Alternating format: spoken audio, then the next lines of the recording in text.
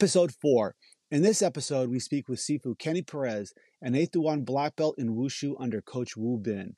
We talk about training with the Beijing Wushu team, his roommate action movie star Donnie Yen, and how our reasons for training changes as we get older. And because I spoke Chinese before I got there, I learned some Chinese in the books because I knew I was going, so I had some basic dialect down. I think that kind of opened the door a little bit better for me because I didn't go in there just speaking English and like, hey, I want you to learn. Can you translate for this? Tell these guys what I wanted. It was like, hey, 你好，我是 Kenny Perez， 我来美国，我想练武术，你可以教我. And they're like, well, this guy, he's kind of like trying to learn. Really, let's treat him a little bit. They kind of really were nice to me because of that.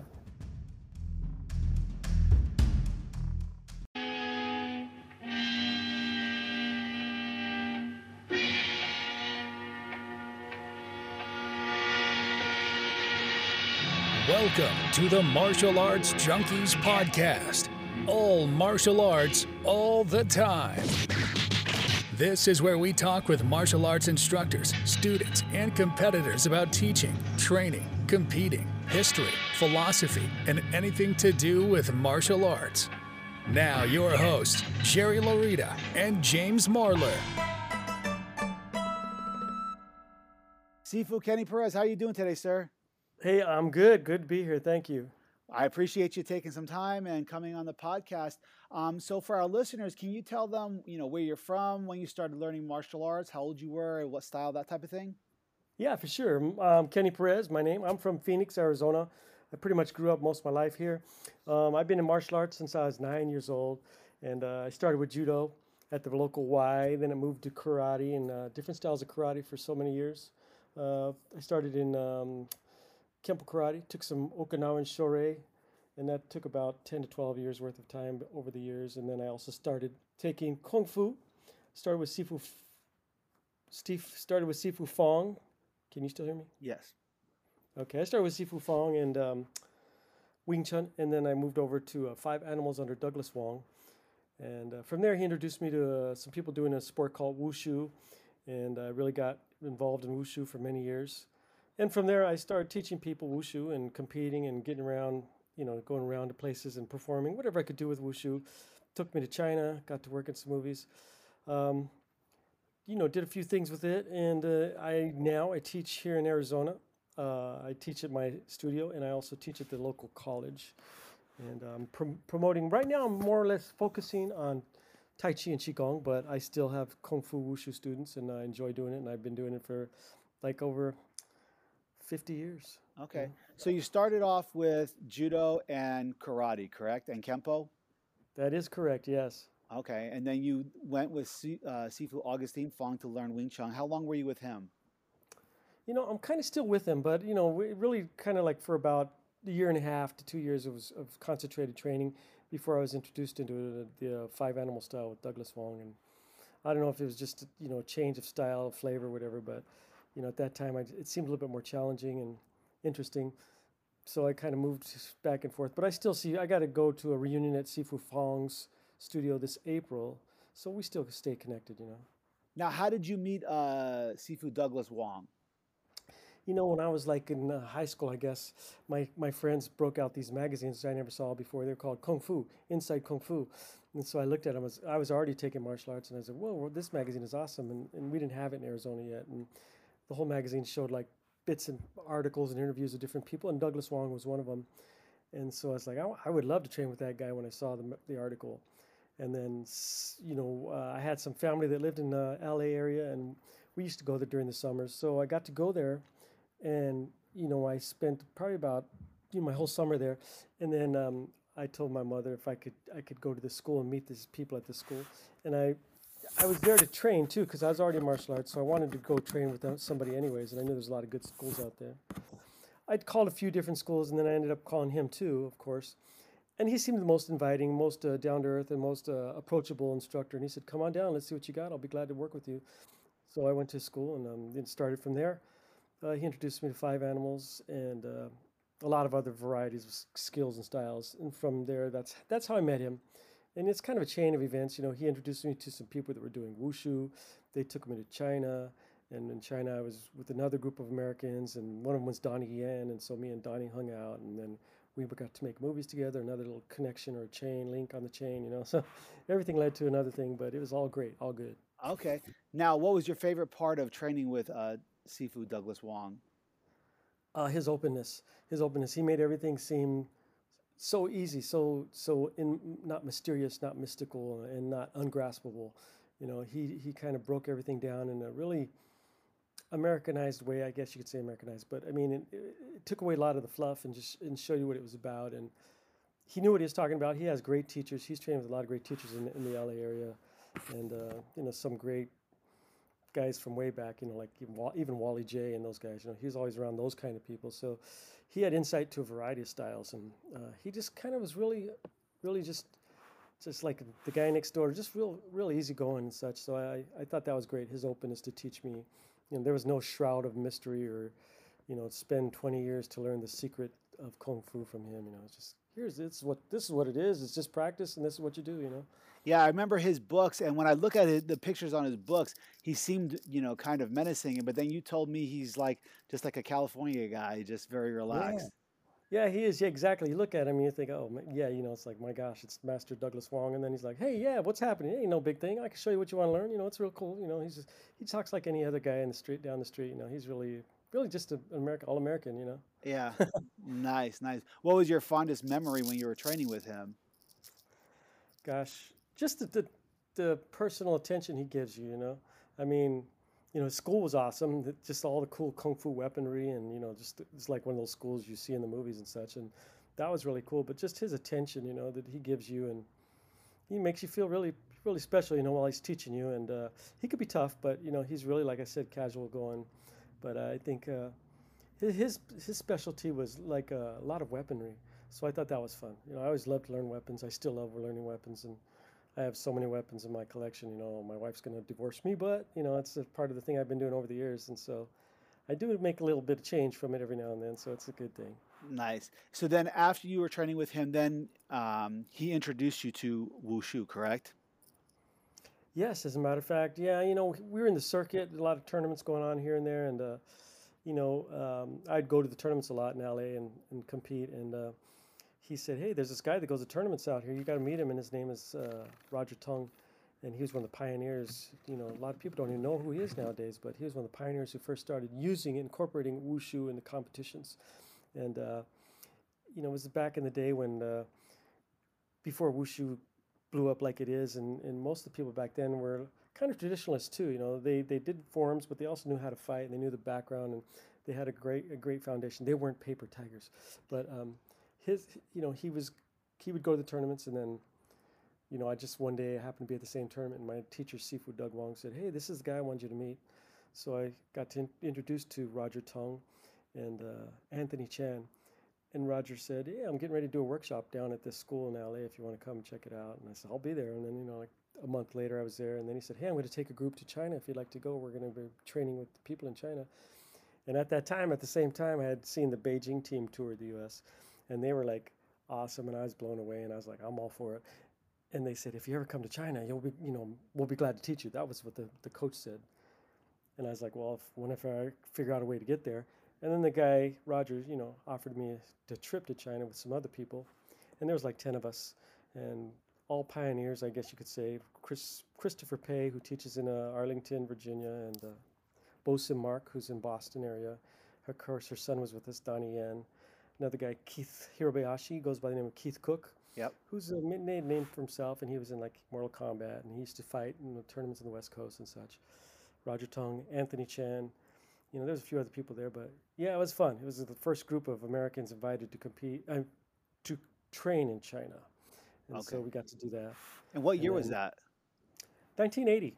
1980. The team came like in the early part of 80, and then I was there like in October. Like, knock, knock, I'm here. Hello. Remember you invited me? They were like surprised to see me. But it was fun. We originally went to train as a group in the city of Nanjing in Jiangsu, China. And that was an experience in itself, getting off the plane in that era, 1980, early 1980, you know. And then from there, we spent, I guess, 3 months in one city. And at that time, me and Donnie were trying to get to Beijing to train with the Beijing team. And finally we got a letter in the mail. We were like training in the other city, Nanjing, and the letter came. We were like, whoa, look. And it was from Coach Wu Bin. You have been accepted to train, come on down and you can come. So, at the end of December, we jumped on a train and we were going to Beijing to train with the Beijing team. And that was a big event, the start of something big. And, it was always great. Always great times. Everything we did was fun. Now, how old were you when you went to China? 18. 18? I just graduated high school, and I started going to a place called DeVry Electronics, and Yep. I was just like in my first semester or something, and then this got invited to go to China, and I was like, well, I still got some student loan money. Let me just borrow that money again. I left electronics school and went to China with it. Nice. And how old was Donnie Yen at the time?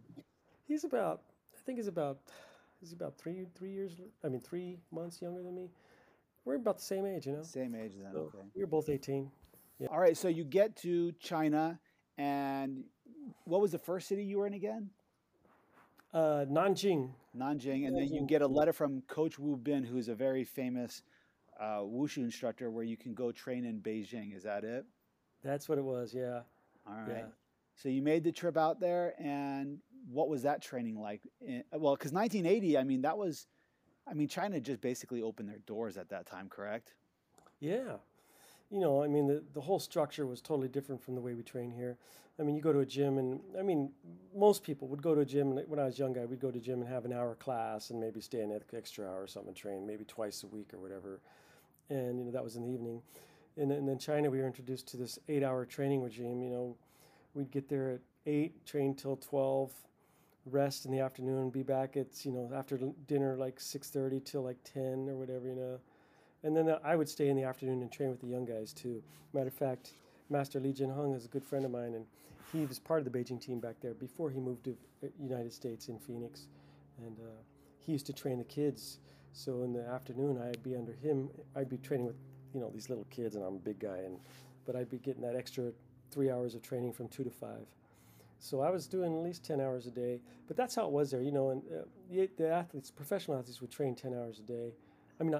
8 hours a day, and then that's morning and evening, and they get paid to do it. But they get up, they expect you to be already warmed up by running around the gym or doing your running before you get to class. You get to class, by 7:30 and stretch because class starts at 8. So you have to be warmed up and stretched out by 8 o'clock. Then the coach will come in and say, all right, this is what we're working on today. And for the next 3 hours or so, you train hard, a lot of basics, a lot of drills, a lot of calisthenics at the end of class. And then, you'd be so sore you could barely walk out of the gym. They usually would go to lunch or whatever, and sometimes you could take a shower. Because back then they didn't have hot water. I think twice a week, special days, they'd have the hot water up. But you just got to take your cold shower or whatever, bird bath if you have to. But go to lunch, by you're pooped out, and then come back for the next round. And I loved it. I loved it because, I knew I was going to get back on that plane and come back to the U.S. and it was going to be like, wow, that was weird. Was I dreaming? So I wanted to get as much time in as I could with all the people I could. And Coach Wu was great about that. I remember when I first got there, he's introduced me to the team, and he's like, hey, this is our guy from the United States, Kenny Perez, and he's going to be here with you guys for a while. And he's like, anything he wants to learn, you guys teach him. And I was like, what? Because everyone was a specialist in different things, each athlete and the teachers and coaches. And it's like, wow, he's just like a kid in the candy store. I'm going to be having a good time while I'm here. So I kind of was at a time when it wasn't too commercialized for foreigners. We could just go in there and they're happy to see a foreigner training and they teach you, and they were really open to me. And Coach Wu set it up like that. And he helped me hook up with a lot of great teachers too. And masters now that in the 80s that aren't even alive anymore, that were back then training the team. And I think it was a great experience. But now, did they treat you differently? Do they look at you the same, or are they like, oh, well, he's still kind of just like a beginner kind of a thing? Mm-hmm. I was already had some skills, and I thought I knew Kung Fu, so I thought I was okay. But I'm sure they were probably like, he's a foreigner. But I think they really treated me nicely. Because I was there, and then, like I said, they saw me in the U.S. following them. I followed them to like 5 cities, and like I was with them for a lot of shows, so they knew me. I was like a groupie. So they were, kind of nice to me already. And then for them, it was like a foreign guy that spoke English, and in a way they wanted to learn my English from me, and I'd learn Chinese from them. So we kind of hit it off like that too. And because I spoke Chinese, before I got there, I learned some Chinese in the books because I knew I was going. So I had some basic dialect down. I think that kind of opened the door a little bit better for me because I didn't go in there just speaking English and like, hey, I want you to learn. Can you translate for this? Tell these guys what I want. It was like, hey, 你好，我是 Kenny Perez. 我来美国，我想练武术，你可以教我. And they're like, well, this guy, he's kind of like trying to learn. Really, let's treat him a little bit. And they kind of really were nice to me because of that. I don't know. I'm impressed. That sounded pretty legit right there. Yeah, yeah. It worked. I mean, I wasn't trying to get any special treatment, but it really helped open the doors a little bit more, and they treated me really nice. Stern training, but the athletes liked me. The coaches were pretty cool to me, and Donnie. Yeah. Now, you told me in the evenings, you guys, Coach Wu Bin would bring in other specialty coaches. What is that about? Yeah, because like at nighttime they do their specialty training. Daytime they do their basics and endurance and all that good stuff. And at nighttime, they'd have like the masters, the local masters that were in Beijing or whatever, come in and teach them like a Xingyi style or Pakwa style, or there's barrage styles, Bachi, 3 stars, all kinds of really unique styles in Beijing City. And so they'd come and train the athletes, and of course we were there, so we got to learn right along with them, and that was great stuff, great training. And some of these athletes or these masters were 50, 60 years old back in the 80s, so they kind of passed through the Communist Revolution and the Communist Guard and the Red Guard and all those crazy people back then. So some of their training, they knew the applications, and it was kind of fun to learn. They would show you, some kind of walk the circle with Pakwa and how you apply it as a chin or a lock or a throw and stuff as they were teaching the athletes. And then the athletes would take that and spin it and turn it into a, awesome routine. But they were more, working on the form and the flow and the look as compared to the fighting and the function and the foundation. But it came out looking good, and but they did have the ability to learn from these masters, and so did we. So Coach Wu opened the door for me to train with Zhao Daoyuan, who's a top Pakwa teacher. He's actually worked for the secret police, and some other people, Li Tenjin, who's a Tai Chi master, and Kango Yuan, and some other people that are pretty well known in the Beijing city for different styles, and that was fun. Now, I've heard of all these different styles, Pakwa, Xingyi, and all that. What are the differences between all these arts? I never really understood it. I always say that they're all parts of the whole, and Xingyi and Pakwa are like go hand in hand with Tai Chi. Matter of fact, there's a saying, Tai Chi is the clouds, Pakwa is the wind, and Xingyi is the thunder, So they kind of work together. And Pakwa is like circle walking and small circle and grasping and locking and throwing and wrapping, kind of like Aikido or Hapkido or Jiu-Jitsu or something like that, grasp and control. And going from the outside to control somebody, wrapping them up, maybe grabbing from behind the neck or whatever. And the interesting thing about Pakwa is when you do these moves, it's almost like always a bone breaking, grab the arm and snap as you grab the neck and pull their spine back and snap, snap, snap. So I call it the bone popping style. But it's circular. Xingyi goes straight in with power punching and strong, firm footwork and like a no surrender, no retreat attack. Kind of like you see in those Donnie Yen Ip Man movies, going forward, pop, pop, pop, pop, pop. Xingyi is kind of like that, but a little bit different than Wing Chun. But they work together, Some people like to punch straight in. They have that mindset. I'm going to just no surrender, no retreat. And then you have some people that want to get out of the way and deflect and fight like that too. But circles and lines go together, so you got to have both of them. So in my philosophy of teaching, I think Pakwa and Xingyi are part of the whole, just like, Long Fist teaches you to kick high and use kicks like Taekwondo. It's another part of the formula, Eagle Claw teaches you to grab and snap and pressure points and squeezing, and Mantis teaches you to pull someone in and snap them out. It's called suck and regurgitate while you're controlling and whipping and striking. I think they're all part of, it's good to know. I mean, what happened was one master specialized in one thing and it became a whole style, but they all work together, it's all functional as a whole. I mean, you could be a good kicker, but if you're not a good wrestler, you're missing something. If you're a good, puncher, but you're not a good arm control or specialist like that, you're still missing something. Now, is China a part of Bagua or no? China it's part of everything. Pretty much every style has chin na in it. You know, it could be long fist, it could be nanchuan, it could be pakwa, it could be eagle claw, it could be mantis. They all have chin na techniques. Yeah. So it's not a style more than what it's a series of techniques then. Yeah, yeah. Jiu-jitsu is chin na, you know. Aikido is chin na. Yeah. So it's like grabbing and locking. Is that what that is? Yeah, yeah. Grabbing, locking, controlling. Yeah. Okay, It, cool.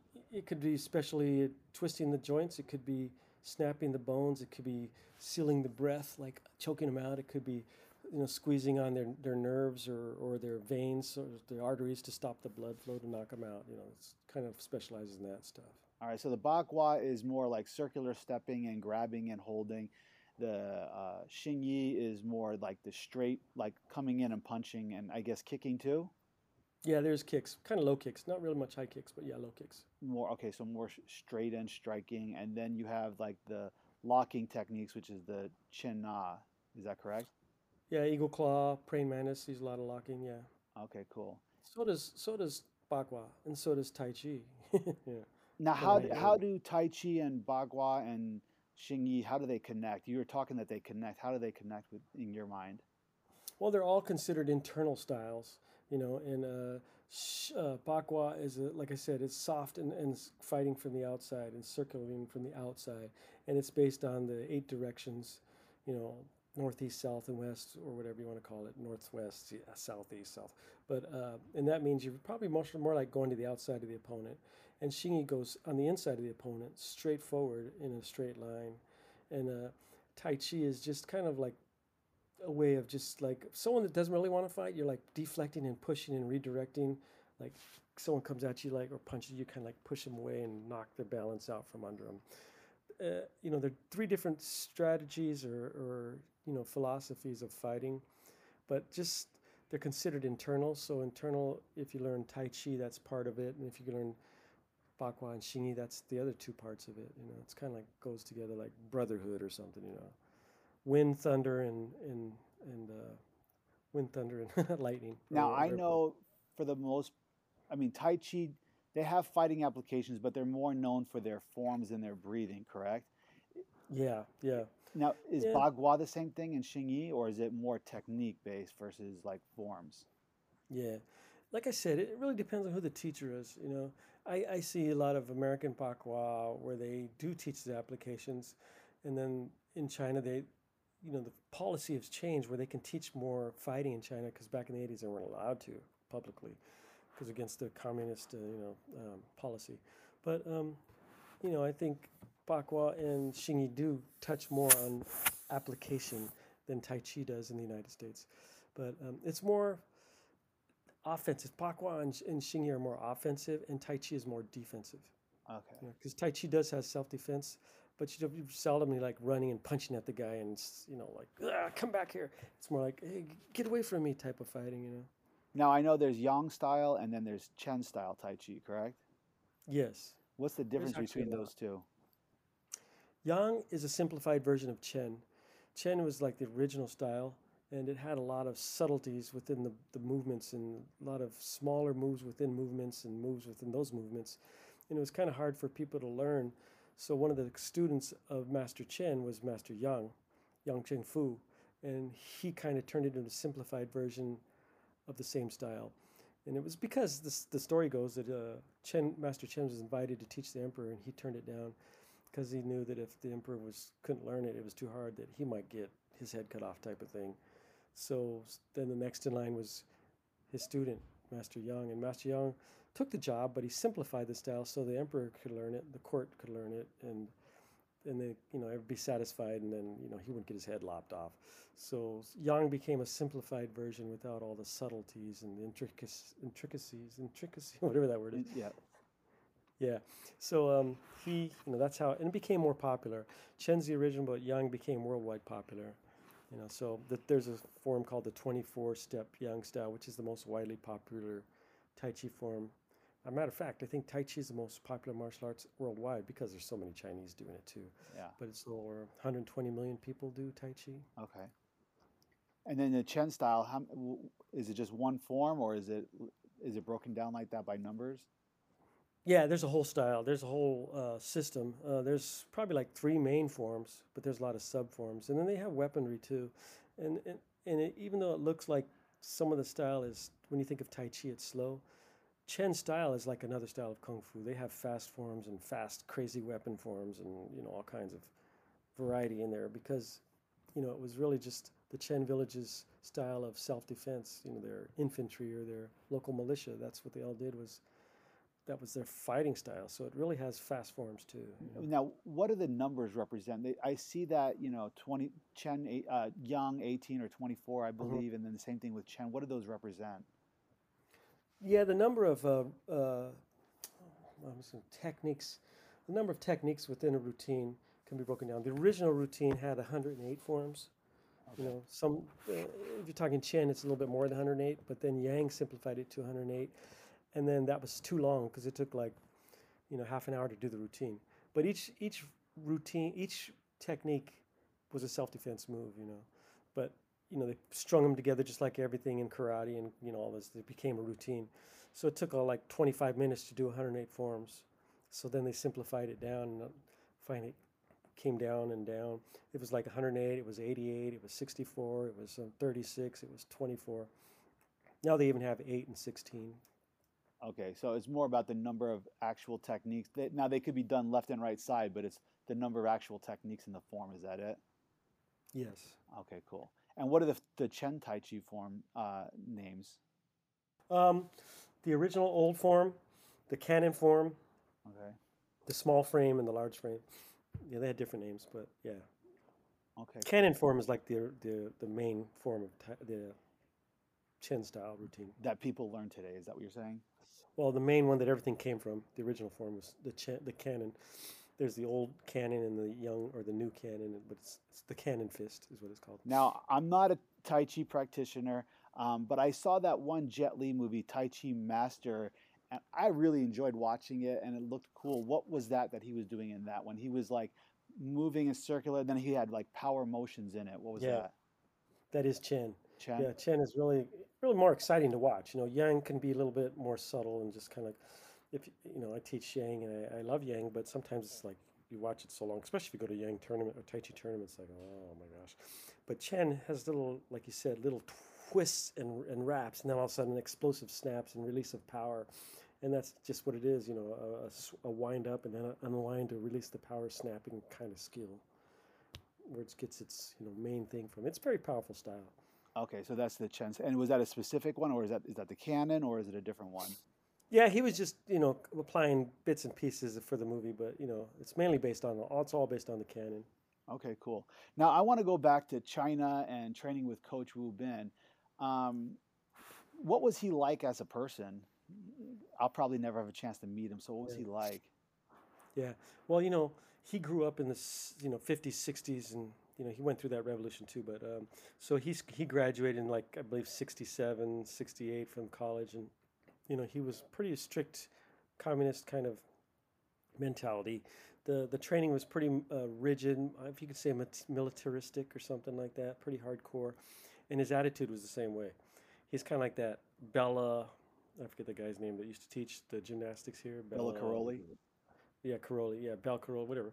Kind of real stiff and staunch. That's his attitude on the floor and off the floor. So everybody feared him, but I mean, if you took him on the side, he's a pretty nice person, Like I said, he opened up the doors for me and set me up to train with some great people. But most of the time, it was funny because in the gym, we'd get there early and train, and, we'd be doing, all the athletes would be there, but Coach Wu wouldn't be there yet. And they'd always have one athlete by the door listening or looking out for him to come up on his motorcycle. He's here, he's here. Ah! All of a sudden, everybody would stress out and act like they've been training and warming up the whole time. But everybody feared Coach Wu, I mean, he had the power to take these athletes out of their living conditions, which weren't so good, or he could send you out to, back to tough living. So everybody, was kind of scared to get on the wrong side of him. But training-wise, he brought up some great athletes, including Jet Li, and he was a stickler. He paid attention to details and foundation, and foundation was very important to those guys back then. It still is. Now, is he actually doing teaching, or is he more like overseeing, and he's got other people that were actually teaching and stuff like that? He is actually teaching. Back then, he was the main coach. There's actually 3 coaches. There was Coach Wu Bin. There's also Coach Lee Jun Feng, not Lee Jin Hung, but Lee Jun Feng, and another coach, Coach Cheng Hui Kun. And Coach Cheng Hui Kun was the conditioning coach. And Coach Wu Bin was the men's coach specifically, but he was also the head coach. Okay. And Coach Lee Jun Feng was the women's coach. But yeah, he was on top of it. He sat there and watched and yelled from the side and corrected moves and smacked people around, had his little stopwatch, make sure everything was going how it should be, he was in charge, definitely. Now, is there a difference between like the female wushu and the men's wushu, or is it the same? Pretty much the same. Pretty much the same.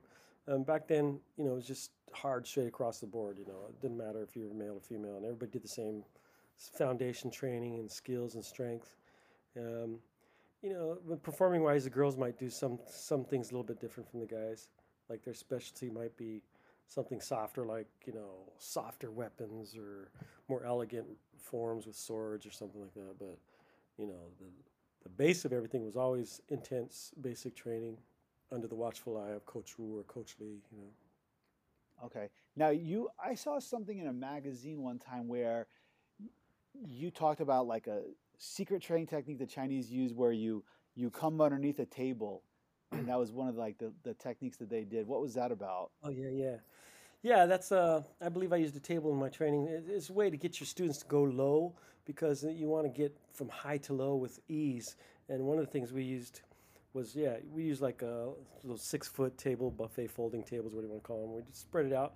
And I'd have my students, it's just a thing about going underneath the table, like bending down into a low stance and crouching and just swooping under one side of the table and coming out the other side, and then repeat it.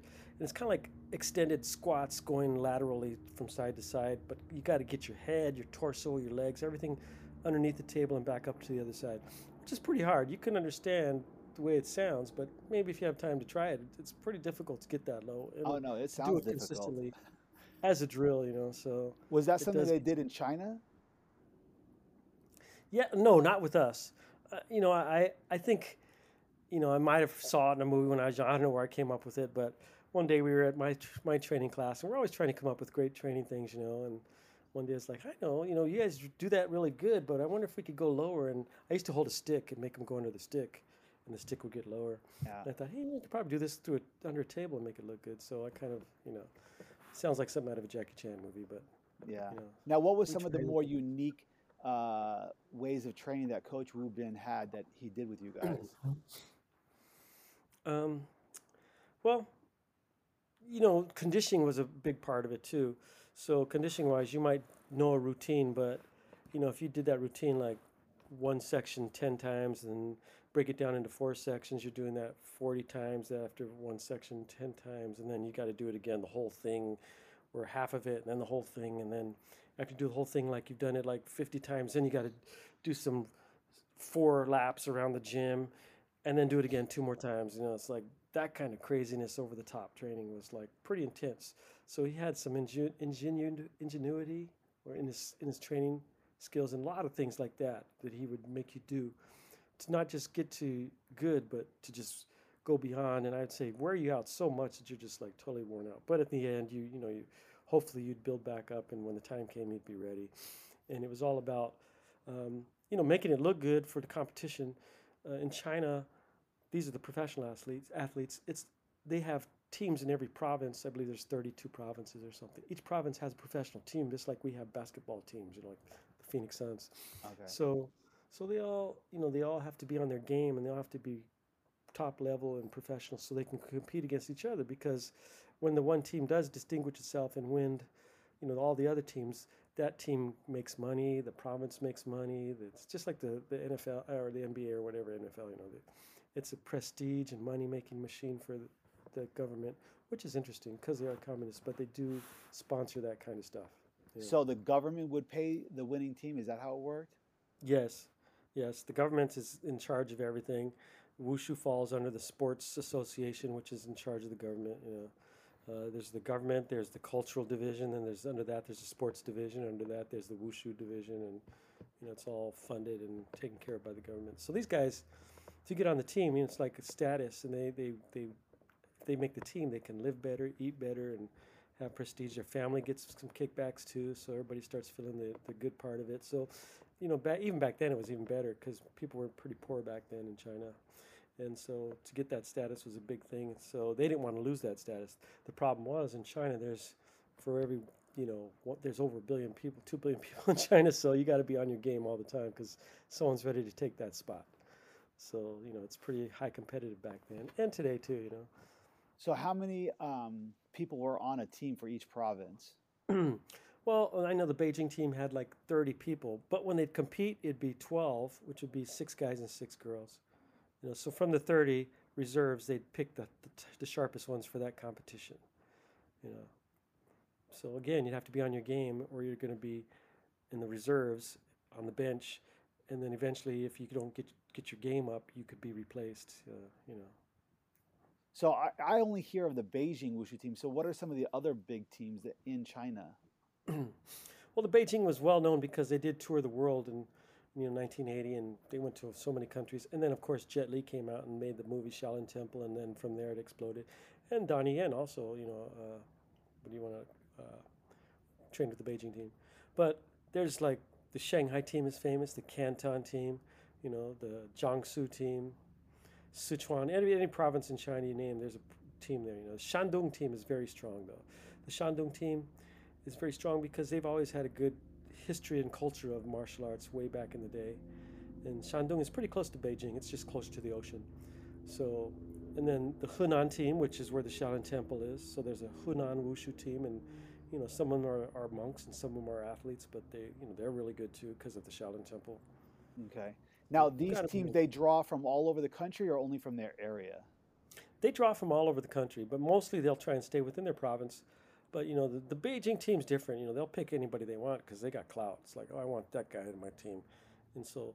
But what they'll have is like regionals, like tryouts, and all the athletes will try out. Even when they're young, they have tryouts. You try out, and if you're good enough, you get to go to the sports school and just train wushu, and then have your study time for your other academics. But you're mainly an athlete if you can make the sports school tryouts. Then from there, they get farmed out or picked or recruited to the amateur adult teams, or from there they get picked into the training regime for professional teams, or they can go to college and join the college teams, and go from there. So it's really kind of like American sports where there's different levels and tiers depending on what the athlete wants then. Is that correct? That is correct. The only thing is, it's not that way here, and it's not that as popular like that here. And, in China, you can get a college degree, a doctorate in wushu, and just spend your whole 4 or 8 years training and studying wushu in college, and then go off to become a coach, write books, open a school or whatever whatever you do, Here, it's really not like that. You got to push yourself and get out of it what you can while you can, and what's your goal, and you're on your own type of thing. Afterwards. Yeah. Now, for the big teams like the Beijing, the Hunan, do kids go to that place, or is that they don't go there? Yeah, the Beijing team trains at a place called Shishahai, and Shishahai is a sports school, and it's like a local school where the kids come and train and study. Like I said, where they train in athletics, and then they do their studies in the afternoon with teachers for academics. But yeah, they have their own school, and it's a big sports facility. They have all kinds of sports there, ping pong, every sport you can think of, gymnastics, wrestling, taekwondo even, and then wushu. And then the athletes have their own special gym. The professional team trains there too, but it's different coaches. The team has their professional coaches, and then you have the amateur school with the kids and whoever training with their coaches. So for the professionals, it's all adults then? Yes. Okay. What age do they start? It's not necessarily adults, but I'd say, they probably have young ones like 15. So it's all about skill then? Yeah, skills, yeah, definitely. Okay. Even when they go compete, there might be a young, really good kid, but he's got skills, but he's not going to score as high as the adult usually because you can see that he still has to mature, Yeah. Okay, so kids, they compete at their own in their own divisions, and then as they progress and they get older, like 15, 16, 17, that's when maybe these bigger teams start looking at them. Is that it? Yes, right. Yeah, like I said, the coaches will go and look for new people that they need for their team while they're young, and might pick someone out, and then, hey, come to my sports school and I'll train you until you get older, and then you'll join the team type of thing, Oh, so they could actually go and train there, but just maybe not be on the team. Is that it? Right. Yeah. Oh, I see what you're saying. Okay, Yeah. cool. Now, how is the training broken out as far as empty hand forms with weapons forms and the different types of weapons and the different forms? Um, they spend a lot of time. They'll divide up the morning hours. If they're training 4 hours in the morning, and then, whatever they do in the evening, they might do like 1 hour of warming up in basics, and then 1 hour of empty hand form, and then 1 hour of weapon. That's 3 hours, and they might use the last hour to do like maybe sparring, fighting routines, or some specialty or whatever. Then, they break it up into 4 hours, but they'll spend equal amount of time unless they need to work on certain things. Each coach has his own way of doing it. Maybe Tuesday we're going to focus on weapons more, long weapon, or Thursday we're going to focus on a short weapon more. Because an athlete in China, when you compete, you have to do an empty hand routine, a long weapon, and a short weapon. Now, before you had to do an empty hand routine, a long weapon, a short weapon, an old style traditional routine, and a traditional weapon. And you have an elective to do a fighting routine with another team member, or you have an elective to do another long or short traditional weapon, and you have the elective to do an internal form like Bakwa, Xingyi, Tai Chi. So they could do up to 8 routines that they had to do at a competition, as compared to now they might do 1 or 3. But like they said, they take the time to every class to break that down, cut it up, dissect it, build it up, and put it back together under the watchful eye of their coach. So now, what are the long weapons and what are the short weapons? In modern wushu, you have 2 long and 2 short, which is the main weapons. You have the spear and the staff as a long weapon, and you have the broadsword and the straight sword, which is a short weapon. And those are the main 4 weapons of modern wushu. But if you get into traditional divisions, there's a barrage, a whole arsenal of weapons, too many to name, that you could compete with, long and short, and two-handed. Doubles or whatever. Now, I know you specialize in rope dart. Where does that fall under? That's like its traditional weapon, but it's also a flexible weapon. And flexible weapon also includes like 3-sectional, 2-sectionals, like chucks even, chain whips, those kind of weapons, which are pretty popular, the main 4 popular, and then rope darts. So those are considered traditional weapons? Yeah, traditional weapons, because you wouldn't see them at a modern competition. But if that competition has traditional division, you might have it in there. And then if they have a lot of traditional weapons, it might be in the flexible weapons, division. Now, are the athletes, are they learning this, all the athletes from all the different places, are they doing one specific routine or are they developing their own routines? Yeah, there's 2 categories. There's compulsory, just like a gymnastics competition, and then there's individuals. So it depends on the competition, but usually every athlete has his own specific routine that they've been working on, that they specialize in. And they take the time to learn, because maybe they do a spear and they do a staff, and they decided, well, my spear sucks and I need to practice staff better this time. So maybe one year they're going to specialize in staff, and the next year they're going to specialize in spear, and they can change it until they find their best of the best, but they always learn, whichever weapon it is, one of those weapons of the 4 weapons. And empty hand, same thing. They got to make sure they do it good if they're going to do that particular thing in the competitions and such. So they work on it until they know what they're good at, and then they work on that specific thing. So there's a standardized form that they follow. Is that what it is? And then they just add their flair to it. Is that it? Yeah. It depends. If you're a professional level, they'll go to individual routines. But when you first learn it, you have to start with a standardized routine, and then that's your base. And once you get that down, if you feel good with it, then your coach will say, hey, we need to create this better routine for you that shows your best moves, because that move over there doesn't look good when you do it, but that move looks really good. So let's combine the best, put them together and make it look stellar. Okay, so they're going to learn a standardized form, and then as they progress and they get better, then they start customizing it for themselves. Is that it? Yes. Is that correct. the same thing with the empty hand forms too? It is, yes. And what are the empty hand forms called in wushu?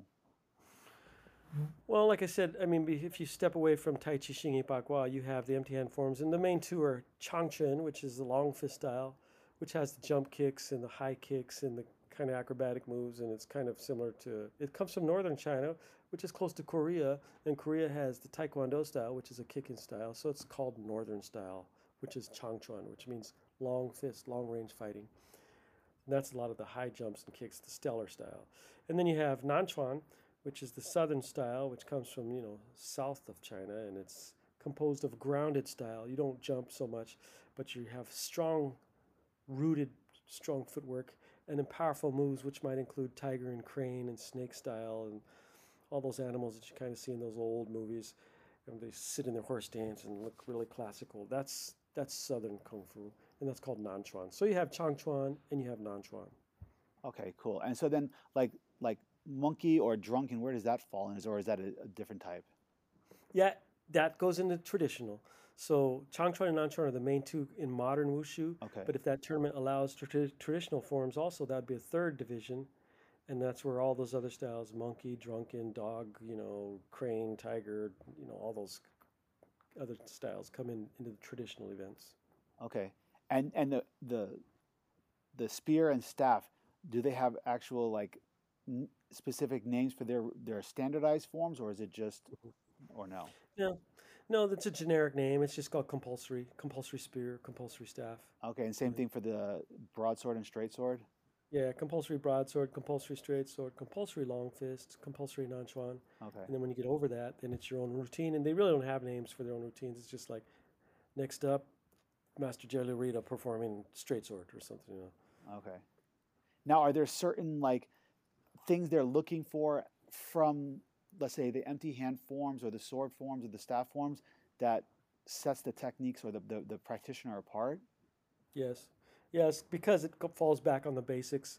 So with spear, you might have, block in, block out, and thrust. And how do you do that block? Is your shoulder relaxed? Are you using your waist properly? Are you grounded?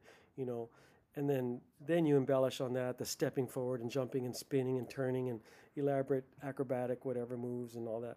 But they mainly look at the foundation moves of basic block, stab, or chop, or slice, or poke.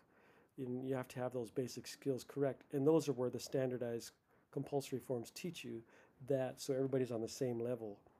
And then they add their spicy moves or their best skill or their personal best moves, on top of that. Now, I in wushu, I see a lot of very deep stances and, the practitioner are very flexible. So is that a part of what they're looking for? Deep stances and flexibility? Mm-hmm. Yeah, that makes you stand out. If you have, it's just like every other performing art. You see someone that kicks and it's kind of stiff, and you see someone that kicks and it's like super high and relaxed and easy. That finesse in your movement, gives you a better edge.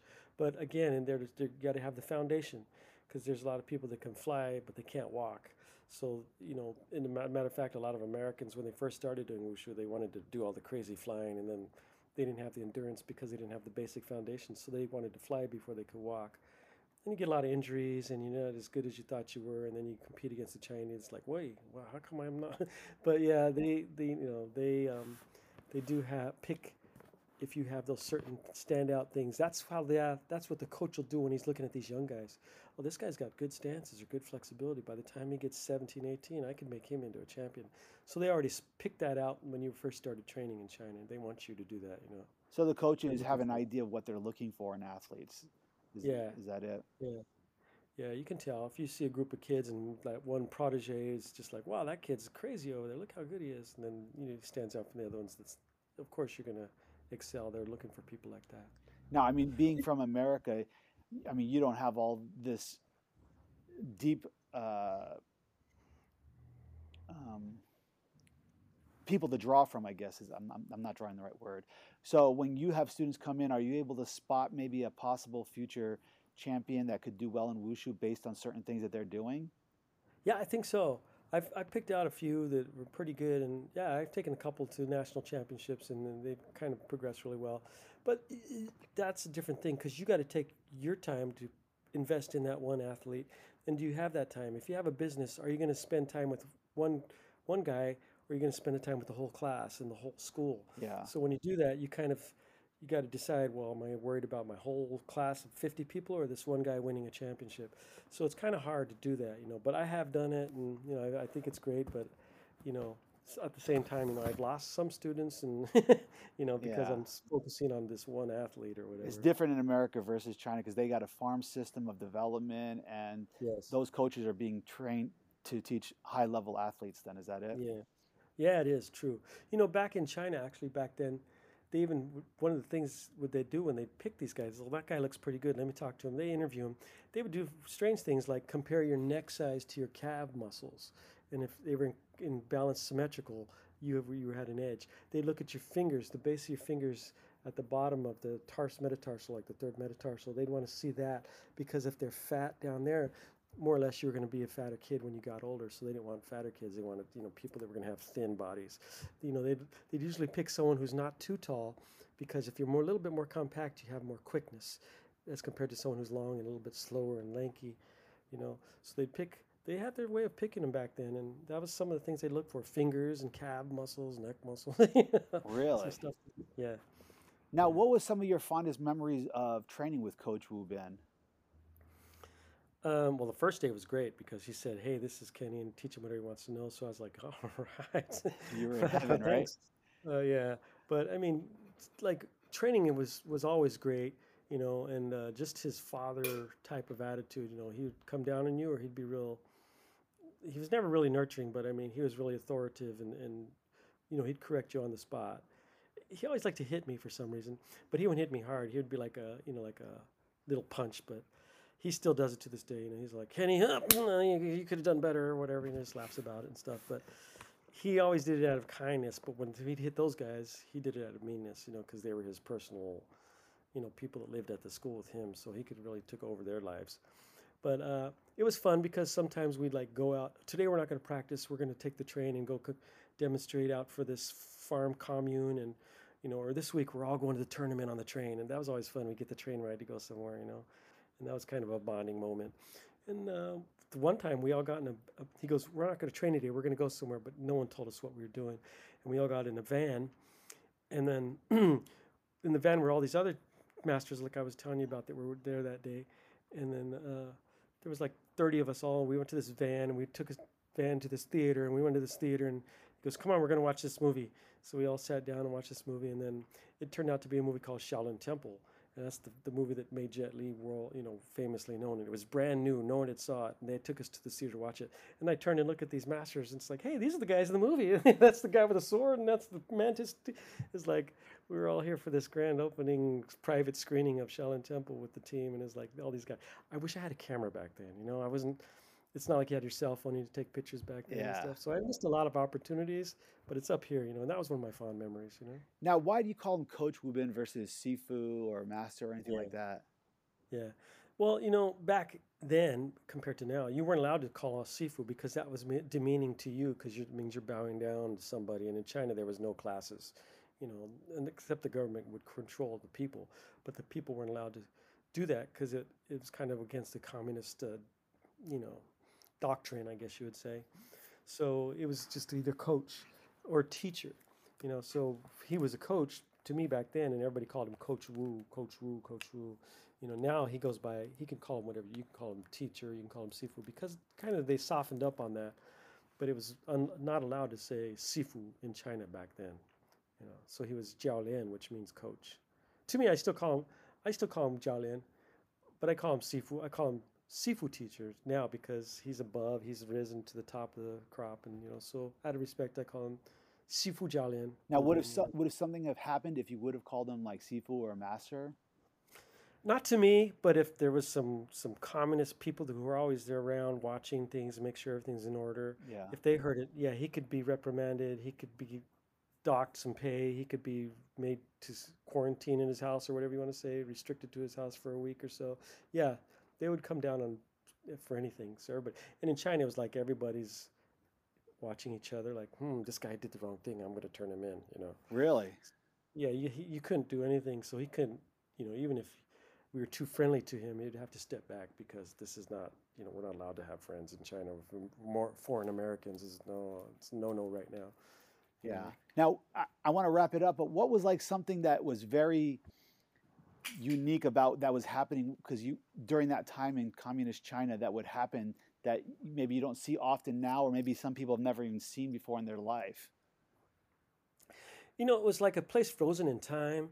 Back then it was the 80s for us, but it was like the 50s in China. The buildings, the people, there was everybody rode a bicycle. Everybody wore either blue or gray or khaki green, and there was no colors. There was nothing because it was pretty dictatorship, communist still back then, like Chairman Mao, and just to see the city. But when you get into the city, there was still the culture, and it was kind of cool. We could walk around and see street performers because there wasn't much going on in China. They didn't have TV. Well, they did have TV, but it was like 3 hours a day, and then most of it was communist doctrine, and then maybe one movie from Hong Kong, and then it was over like at 8 o'clock. There's no TV, but on the streets, just the people, even though they were kind of like coming out of their communist depression and not really opened up to the world as much yet, they had a lot of culture. We could come across street performers that were amazing.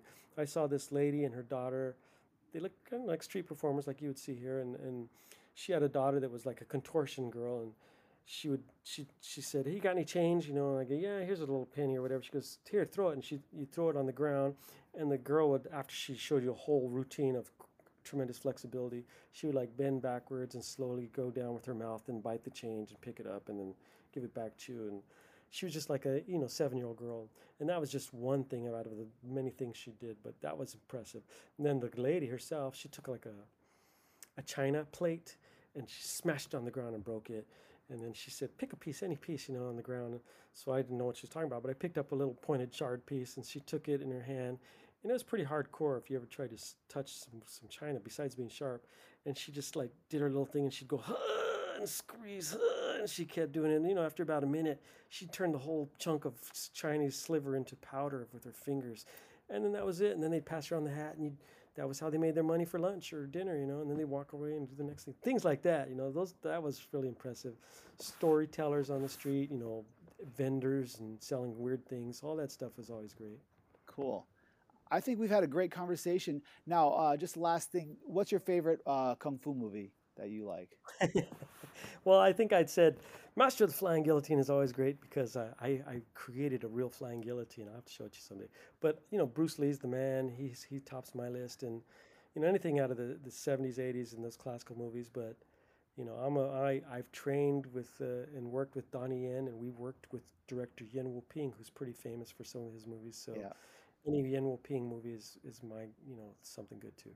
But like I always say, 36 Chambers and Master of the Flying Guillotine are pretty cool. All right, cool. Well, Sifu Kenny Perez, I really appreciate it. I'm going to put all your information in the notes for the podcast. So if anybody wants to reach out to you, they can reach out to you.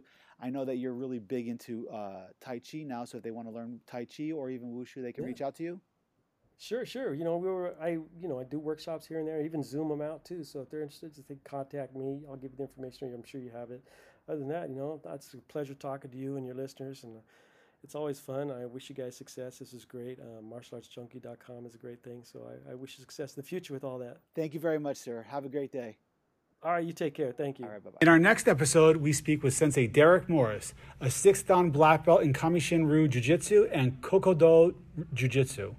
He's also a 5th Dan black belt in Toyama-Ryu Bato-Do.